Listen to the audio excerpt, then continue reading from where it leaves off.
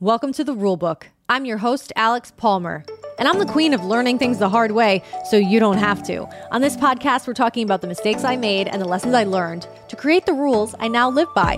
On each episode, we'll be discussing a new rule, why I created it, how it came about, and how you can apply it in your own life. So let's get into it. Welcome back to the RuleBook, episode number 19. There's no such thing as the one. All right, can you believe it's been 19 episodes? I certainly cannot. We're coming up on the big 2-0, everybody, next week, so you know I'm going to do something special. But anyways, this episode, I wanted to talk about the potential TikTok ban, and the more I thought about that, the more I was like, well, damn, I should talk about the news in general, because there's so many crazy things happening. If you've been living under a rock, you may or may not know that multiple banks have started to fail.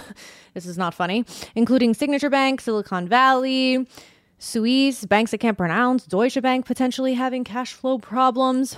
The list goes on. And in the news, all you have been hearing about is the importance of not keeping your money in just one place, because the Fed will only cover up to $250,000. And after that, you're pretty much on your own. And you know what? Who knows if this ever happens again, or if it happens to more banks, if they're actually going to stick to that. So if this week and the past few weeks have taught us anything, it's this. Rule number 19. Never, ever have just one account, whether it's at a bank or on a social media platform. You've heard the saying, don't put all your eggs in one basket, and it's true. Don't put all your money in one place or have all your followers on one platform, because then you're simply at the mercy of that institution or platform. Even Voldemort didn't put all his Horcruxes in one place, okay? And he was still demolished. Yes, I'm on a Harry Potter kick lately. Don't judge me. I'm a millennialing. Is that a word? I think I just made it. Oh, speaking of millennialing, I recently learned how to scroll on my Mac laptop. I'm in my 30s. The TikTok ban has a lot of creators pissed, and rightfully so. TikTok is the platform that it was the easiest to gain followers on. It was the easiest to go viral. And it was a place where people who weren't necessarily going to go get famous on Instagram or other platforms were able to actually create a community and even develop their voices. I know for me, TikTok is the space where I have most of my followers, and I consider it my most successful social media page. And it is my personal favorite.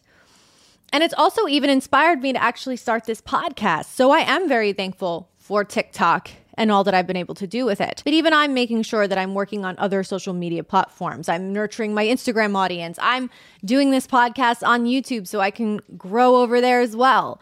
These platforms are not permanent. They're not the end all be all. And actually, they weren't even created for us to be monetizing off of. That kind of just happened. These were places where we could be social and connect, hence social media. And we've seen the downfall of numerous platforms before. Think about MySpace. Oh, my millennial is showing. Think about Vine. My millennial is showing, but that's okay. I don't mind. And even the current freaking state of Twitter. Okay? Yeah. You never know what's going to happen on the internet, you guys. There's immense power on these platforms. TikTok has 150 million American users, apparently. And these social channels really do get us addicted by rewarding us with these dopamine spikes, by giving us likes and followers and comments and all those good things. But the truth is, they make money off our content even when we personally have no idea how to, whether we have 100,000 followers, 1 million followers, or 10 followers. So actually, they need us more than we need them. But if TikTok gets deleted, there goes your followers, there goes your content, and there goes years of work potentially erased. And what if you get hacked? Oh, I know you've heard about those nightmare stories about the accounts with over 100,000 followers who get hacked one day, and then they reach out to Instagram, and Instagram is like, huh? Who, me? No, we can't help you. Sorry. Horrible. There are no guarantees on these channels. I guess we are sort of powerless, right? But why did Elon Musk buy Twitter? Because he wanted the power that comes with having control over a social media platform, because he wanted to unblock certain people. He wanted to make certain changes to the platform, and he did it for clout too, okay? Even Donald Trump started his own platform, Truth Social or whatever, I guess, so he can have a place where he can talk about whatever the fuck he wants. No consequences. Look, people can laugh it up at the people who care about social media, but the thing is, a lot of people do. Especially because of the impact that it's had. During and after the pandemic, social media became this very big part of everyone's everyday lives. People who didn't post are now posting. Thank you, TikTok. I think I mentioned that I wanted to do social media for a long time, but Instagram was not giving me that boost that I needed. But when you get on TikTok and all of a sudden you post a video and it gets viral, yeah, you're going to continue to post because you're like, oh, maybe my content is good, or maybe this is worth pursuing because you're getting something out of it. But with Instagram, it was very much like, unless you're like a rich girl posting your Chanel bags, nobody gives a shit about you. Or unless you're posting like, you know, scandalous pics, forget it. But TikTok was different. So sad. The memories. And it doesn't matter, because no matter what, we should never let social media control us. I don't care about the data issue. I'll be freaking totally honest. And I probably don't fully understand it. I'll be honest about that too.